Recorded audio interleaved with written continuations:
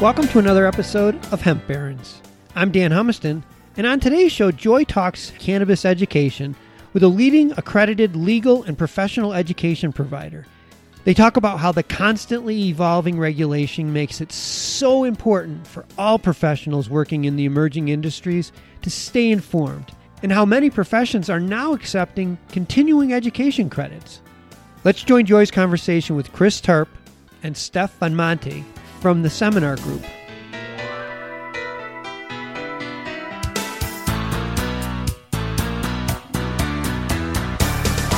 Well, welcome, Chris and Steph. Thank you for being with us on Hemp Barons today. Hi, Joy. Hey, Joy. Thanks for having us today. Such a pleasure. You know, the Seminar Group has been a part of my life since 1998, about a year after the Seminar Group was formed and founded in 1997. As a legal and professional education group based in the Pacific Northwest, right near Seattle on the gorgeous Vashon Island. And the bulk of my dual career in hemp has been as a compliance and complex civil litigation paralegal, mostly working for high-end firms in the Seattle area on the West Coast. And so I moved to the West Coast with my then two young boys, who are now 27 and 29, and began work as a legal secretary and then quickly became a paralegal and then a senior paralegal to some very high-profile cases being put forth in those Seattle firms. And the Seminar Group was a staple, is a staple throughout law firms across the United States, but certainly in that area. And my goodness, when the revolution occurred, because as you folks know, I am a hemp store and have been in the hemp movement since the early 90s. And when the revolution occurred, that cannabis, first medical marijuana, then adult use marijuana, then hemp became legal up and down the West Coast. The Seminar Group was one of the first, I think the first, professional CLE, continuing legal education purveyor of these credit-bearing continuing legal education credits to enter the cannabis market and begin to really chop the wood and carry the water of those emerging industries by doing what? By providing professional education on the developing and now rapidly developing bodies of law and regulation around all forms of cannabis.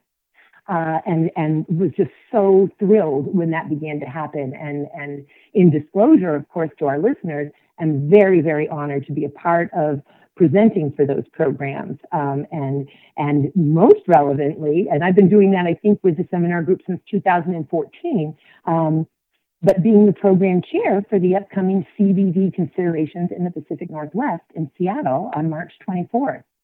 But dialing it back here, it's Chris Terp, who decided that the Seminar Group needed to be birthed into the world. Chris, tell us what brought you into professional and legal education. Well, this is a family business, so I had done a couple other things prior to this. Right out of college at University of Puget Sound, I went to work as a brewer for McMenamins in Oregon. I did that for 5 years. I bought my uncle's restaurant in Colorado. I did that for 5 years. I moved back here and I was going to open up another restaurant.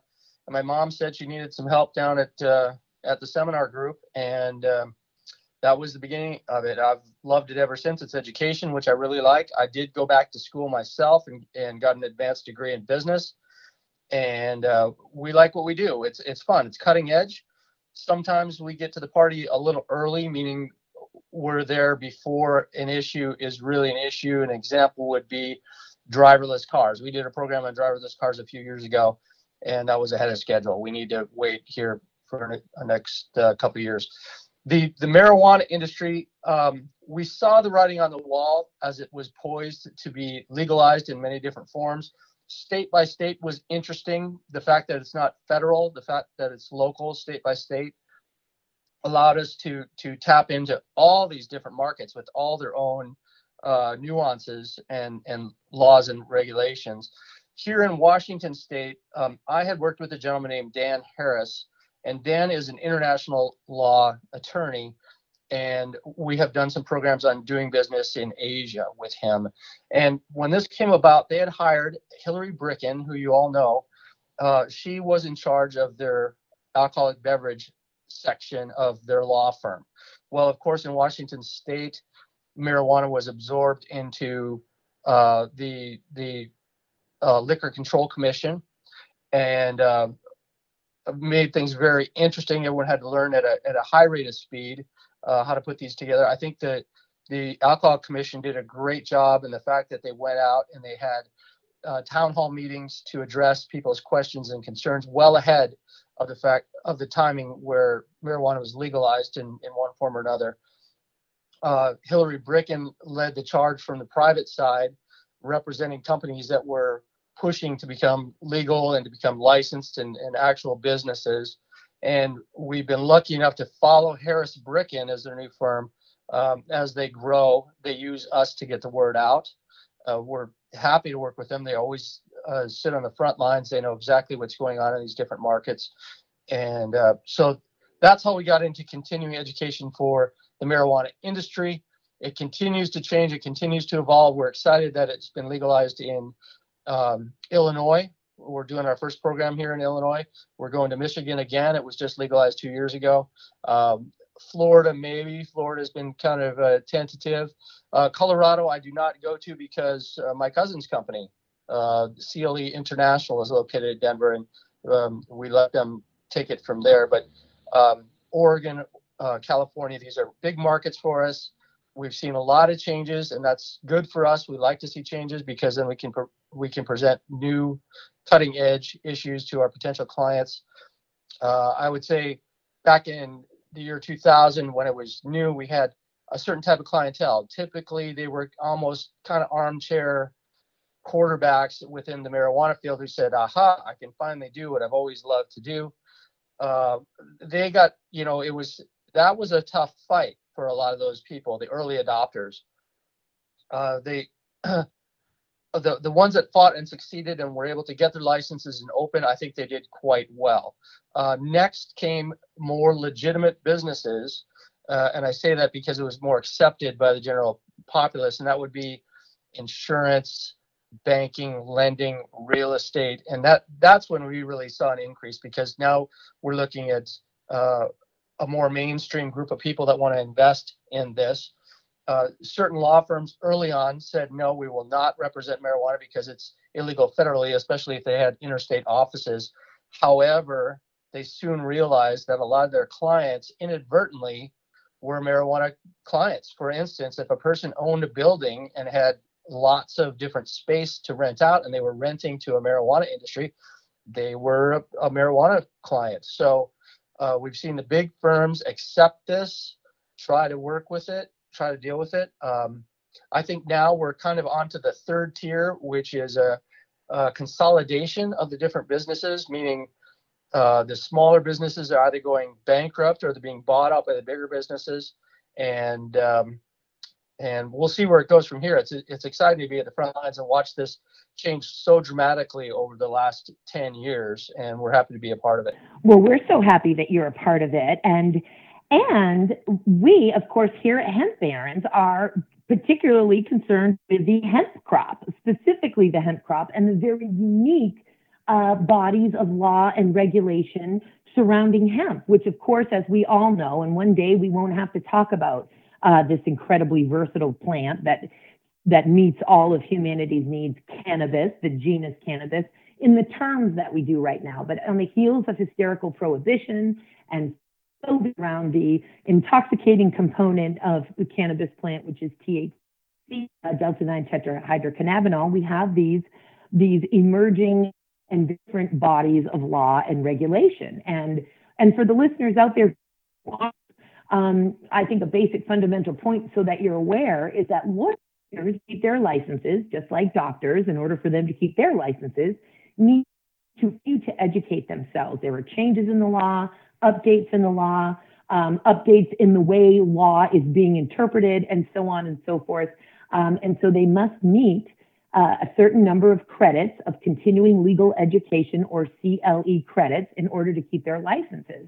And so generally, folks study that which is involved in their practice area. And also there are certain requirements, like all lawyers have to have an ethics CLE every time they go to renew their bar licenses, and it's different in different states. But I find it fascinating that folks began to realize, as much as they didn't want to get into cannabis in any form, whether it be marijuana or whether it be hemp, that they were already involved in it because their existing clients were somehow getting involved with it with the unfolding of the revolution here. And Dorsey and Whitney is a firm that I worked at for quite some time, and Michael Droke is a main shareholder partner there and is still a very active mentor in my life today.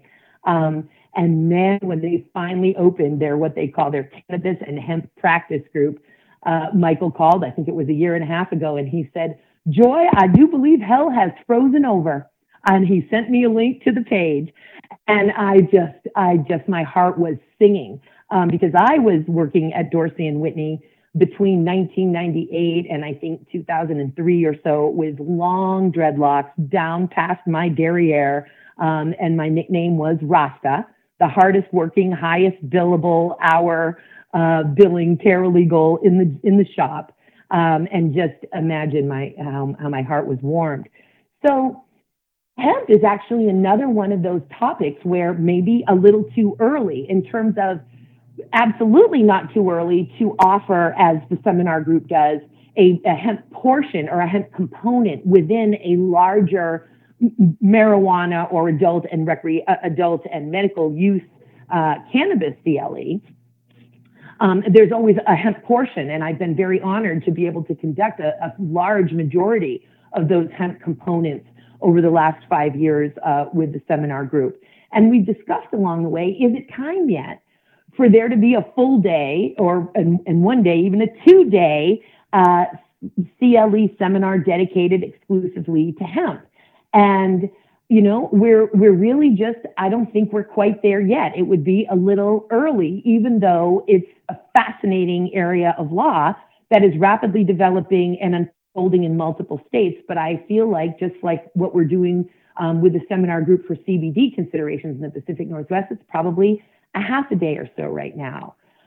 Stephanie, if I could ask you a question, you're often in the room, you are the program coordinator, you're chasing down the speakers, and it's not easy in these emerging areas of law. It's very easy with folks who are doing various aspects of water rights law or real estate law or commercial litigation. Getting those programs together are standard. In many cases, it's a file save as, and there's just some updates to the extent they exist. But in these new, just literally being developed emerging bodies, it's difficult. Stephanie gets to chase everybody down and is often there facilitating physically in the room these programs with the various speakers that are also often live streamed at the same time. So folks can be physically in the room and be present for the CLEs, and oftentimes the seminar group, with its large technological capabilities and very professional IT staff, also live streams them, and the lawyers can engage remotely live from wherever they are. And sometimes they're available, of course, after the fact, so that folks can take advantage of the learning if they weren't able to be there or participate remotely live. But Stephanie, so tell me, do you have any stories in your story bank? Because I know that I often get to my portion of for the hemp portion of these 1 and 2 day CLEs, and everyone's learned so much about marijuana, and then I come in with hemp, and things are so different.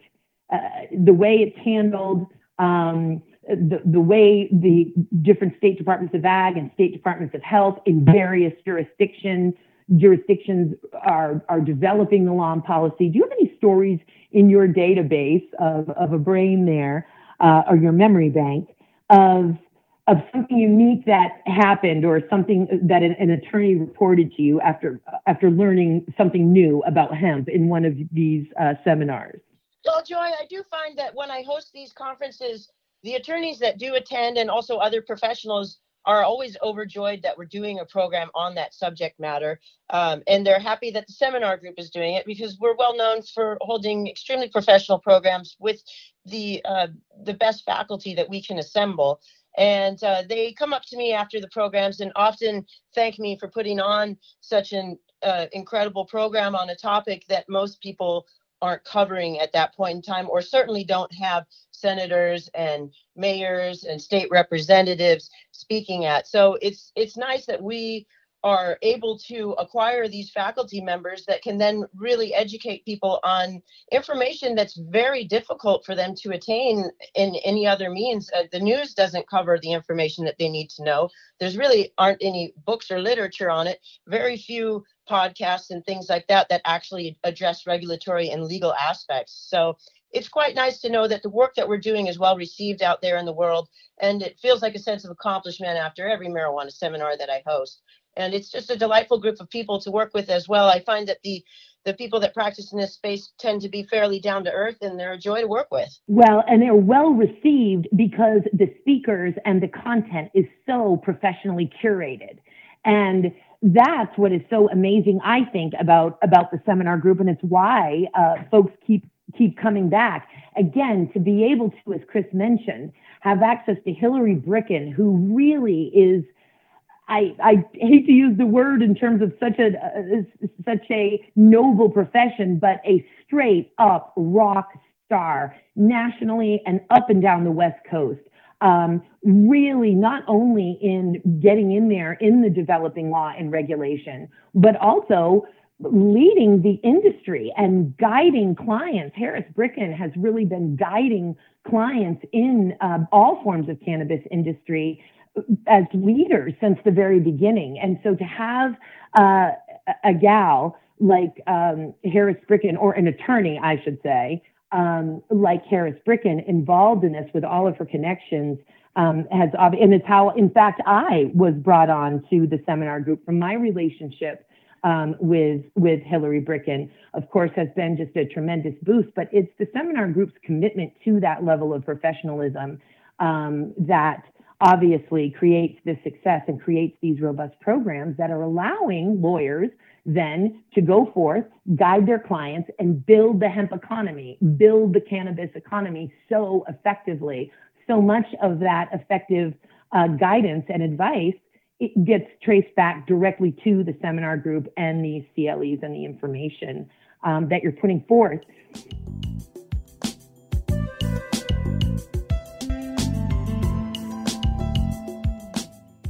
You mentioned also, Steph, absolutely, the lawmakers and the regulators that you have speaking at these events. For folks to be able to directly address nuanced questions. You're never going to be able to get these folks on the phone. They're very, very busy. If you're not already a licensee, it's going to be very difficult to escalate your question up to a high-level regulator or a lawmaker. You're talking to a legislative aide. You're talking to an assistant when we talk to these lawmakers.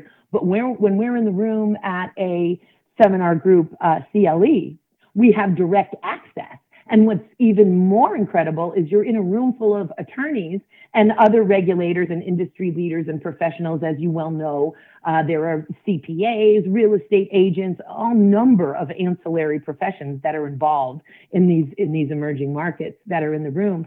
But they get the benefit, again, of these really kind of hair splitting, and that's what it comes down to in so many ways, whether it's cannabis or hemp, these developing areas of law.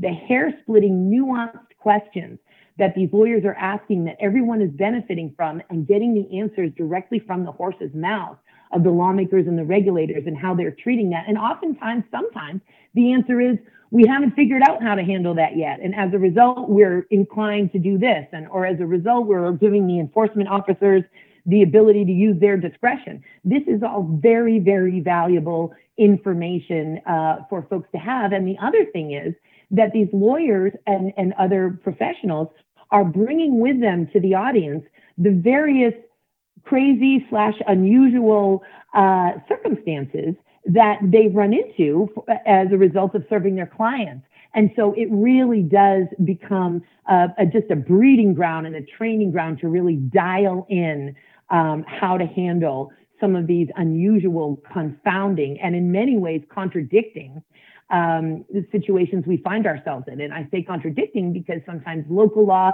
contradicts state law, contradicts federal law in a multitude of areas where things intersect. When we're talking about any form of cannabis, whether it's marijuana or hemp, we're talking about having to touch into the public health law, criminal law, agriculture laws, real estate law, all of those things. So it's just very, very fascinating.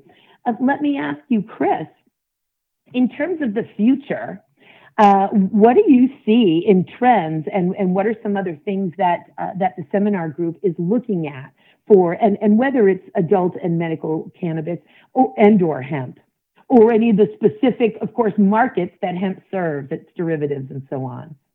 I've got a quick question for you, Joy, because we haven't talked about this in a while. What do you think the future of hemp is? Initially, hemp was a cannabis product, but without the THC. I envision rope and clothing and whatnot. What do you see as the future of hemp? And then perhaps the relation to CBDs and the relation to marijuana. Oh, so happy to ask that. I love this. This hardly ever happens. Well, the world of hemp is huge, Chris. And I'm so thrilled that you have asked this question, because hemp serves all of the needs of humanity. It, of course, is the highest digestible form of protein in the entire plant and animal kingdom, more digestible protein than soy, chicken, whey, beef, and that's because it doesn't have any trypsin inhibitors. It has a full menu of amino acids and various other things. So right there for human and animal nutrition, that is a gigantic market. And of course, we see that the predictors from data analytics that are out there say that there will be a compound annual growth rate of 24% between now and 2022 in the hemp market for a variety of reasons.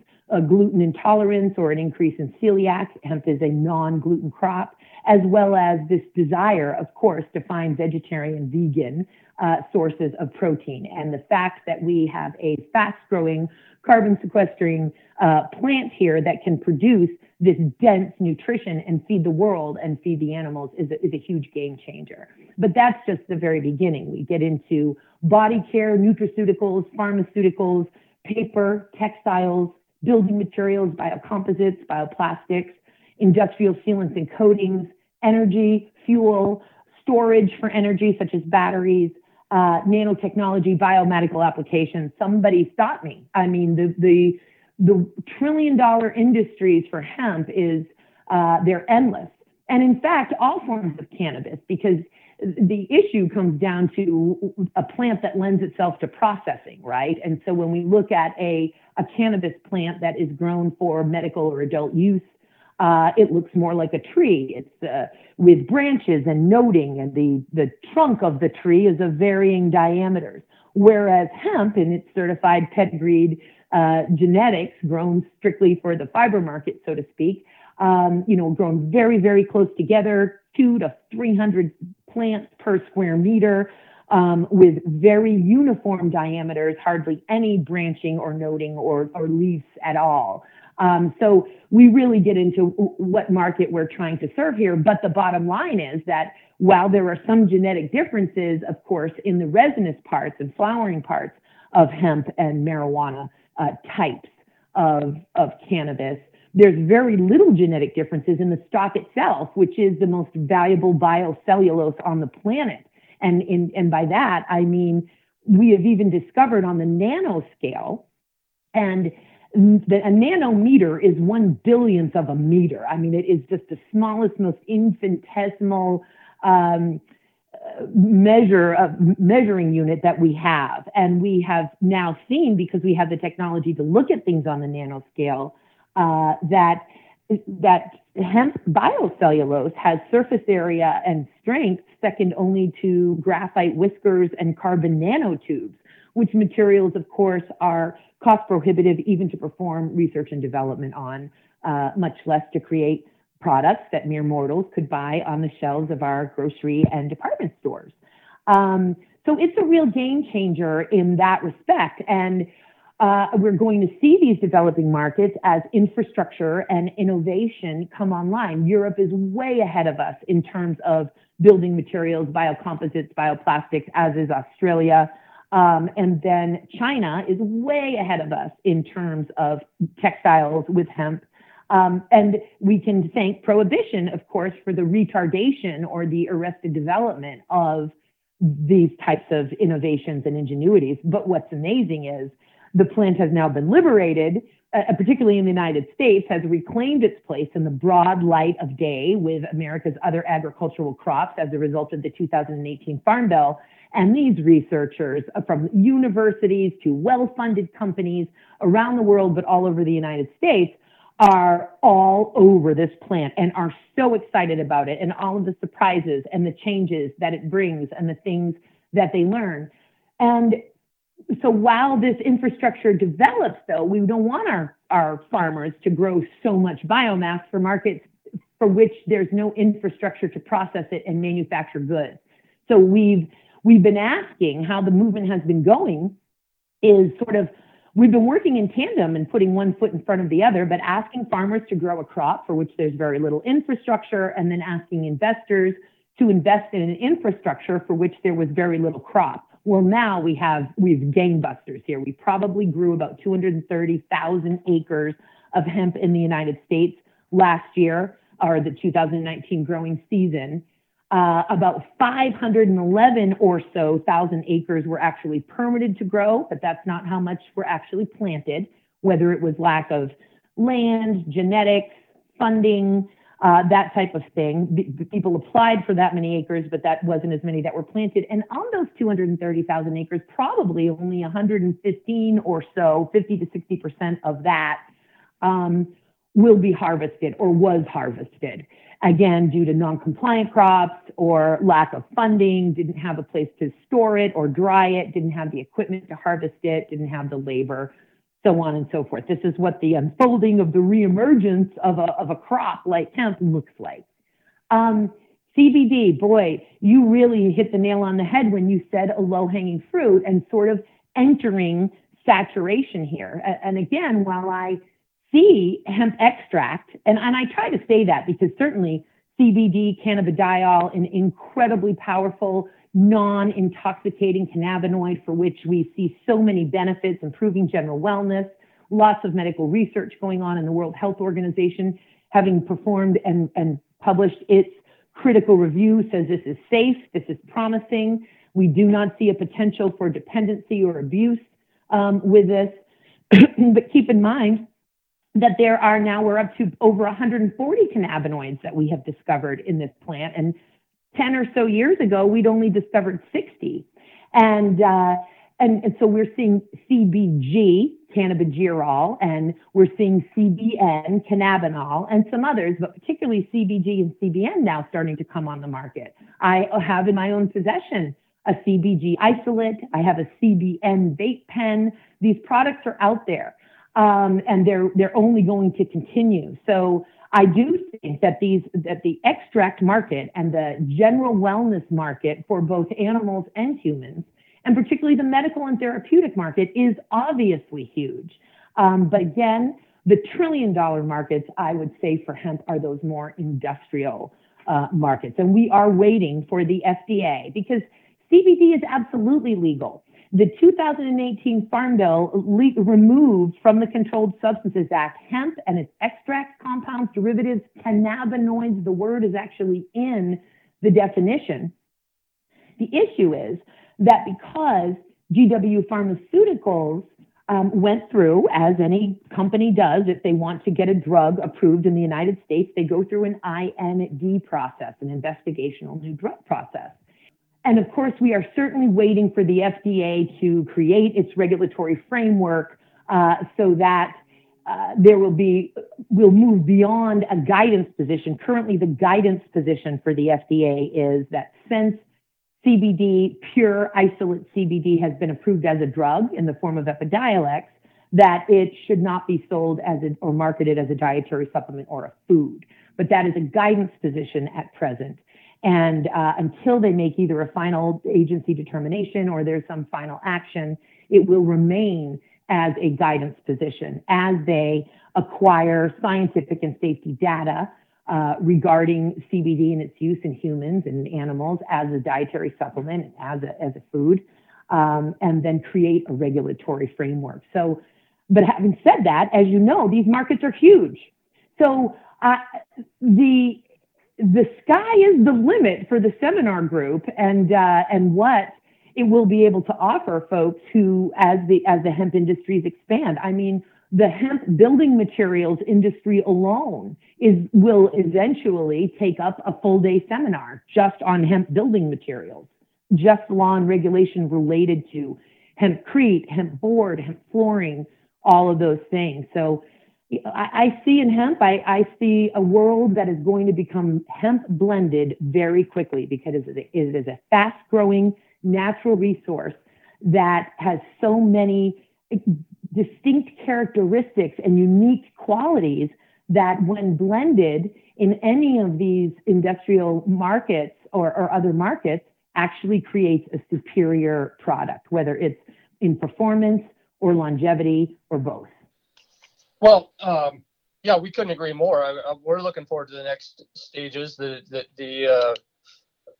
new products that are coming out, people like you leading the charge and getting these things up to speed. This is a wide open area for us within the educational field that we're happy to jump on. I'm glad that we have a little bit of history behind us to lead us into this and lead our clients into this as well. Steph, do you have thoughts on the clients that you've interacted with on hemp and the potentials? Yeah, I'm finding that a lot of people aren't really even aware of all the benefits of hemp and the things that it's able to do. So when we do have that hemp topic at the conferences, people are delighted to hear about it. Even some of the attorneys don't realize all the ins and outs of the different things that you can do with hemp. So I think that it's a great topic to include in our programs and definitely a great resource for the whole planet. I couldn't be more grateful for really the seminar group going for it. And again, in all forms of cannabis, it's such an important part of building these industries and building these economies. We, as much as people want to make jokes about lawyers, it's law and regulation and money that are making this world go around. And we've got to educate the lawyers if we want to change the world. And hemp is here to do that for us. And so it's just really thrilling. And again, if you want to look, folks who want to explore more, and it's not just, even though we keep talking about CLEs, continuing legal education credits, all kinds of professionals come to these to be educated. And Chris, could you tell us a little bit about how non-lawyers may be able to get credit for attending these events? Most professionals can get credit for these programs. So the seminar group, we are a continuing legal and professional education provider. If anyone asks, I point to the fact that we are legal and regulatory. That's what we look at. So I always get these programs approved for continuing legal education. However, if the program would apply to someone else, someone within the health industry, someone within the design industry, someone within the insurance industry, we figure out how to get credits for that. And sometimes there are certain professions that are so small and so finite that we don't see them on our radar. However, we give everyone a certificate of attendance. We give everyone all the materials, the outline, and typically that's all you need to apply for self-study home credits. So we try to accommodate as many professions as possible. We are not a sales pitch. We are just education. Within education, legal and regulatory, and we like our niche. There's not very many groups that do exactly what we do. We are the opposite of a sales pitch. We just tell people the facts and let them figure out how to make their world better and help them serve their clients better by going to these events. I get a lot of government folks who attend our meetings, especially within environmental law, because these are things that they don't particularly understand or are trained in if they're government officials but not attorneys. We get a lot of NGOs, meaning non-governmental organizations or nonprofits that show up for the same reason, to learn how to, protect the planet in whatever form they're pursuing. I get students who go to our programs, and oftentimes we can allow them, or we can give them some type of continuing education credit for their class. If they need to prove that they did some extracurricular activity, we can provide that for them as well. And I would say that, we get a lot of press to our programs, and anytime someone from the press shows up, they can get 6 to 8 articles out of attending our program. So we give them a lot of potential material with which they can write about or disseminate to their fan base. So yeah, and thanks, Joy, for being part of our education system. It's been a pleasure working with you, and I'm glad that you're doing so much for the industry. I'm glad that you're doing this podcast. This all helps. Just getting the information out there. This all helps, because this is traditionally it's been a black market economy, and it's coming into the real world now, and it is going to be impactful. And within your CBDs, we're looking at some of the early adopters we saw, or not CBDs, within hemp, some of the early adopters we saw, but on a larger scale.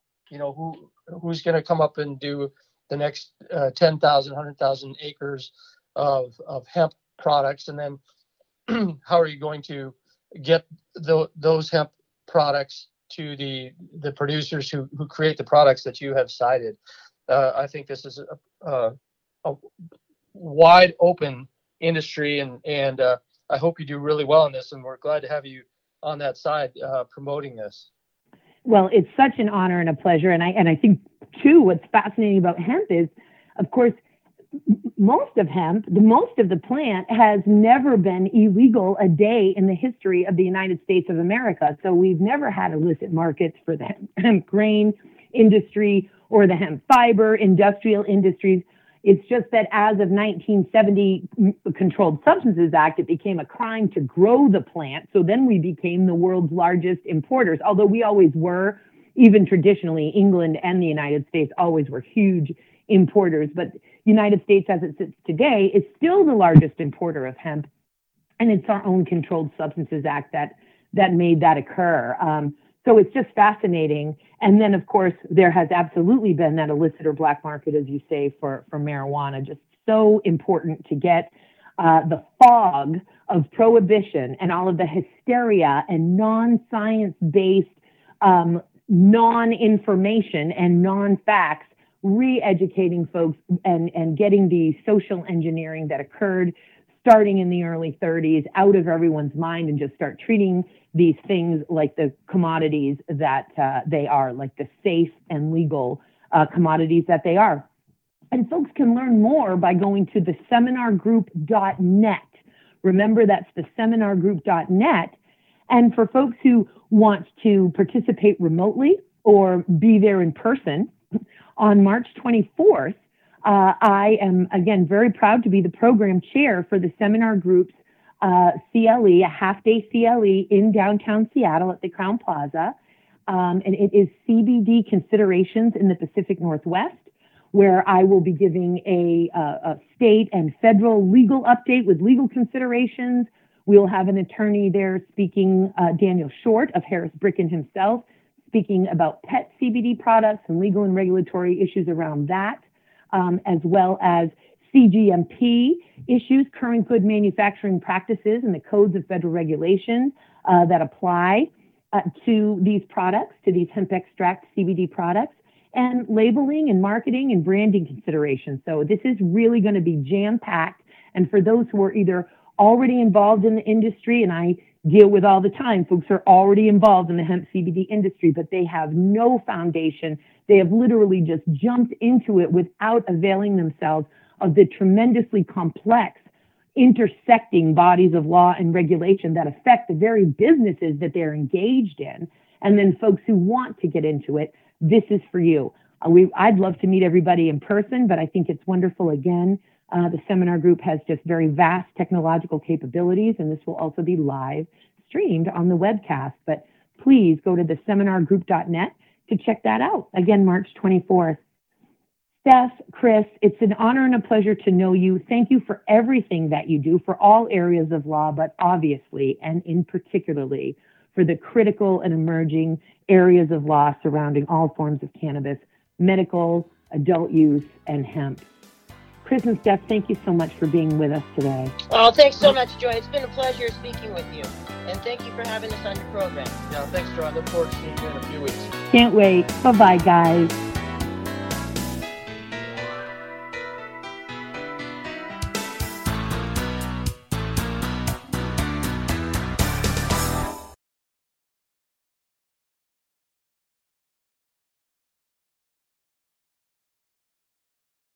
Thanks for listening to today's show. To check out more great cannabis podcasts, go to podconnects.com. Here's a preview of one of our other shows. Season 1 of Dope History is now available at dopehistory.com. Dope History weaves you through the lives of those who have been touched by cannabis or have had an influence on the events that shaped our laws or relationships with this plant.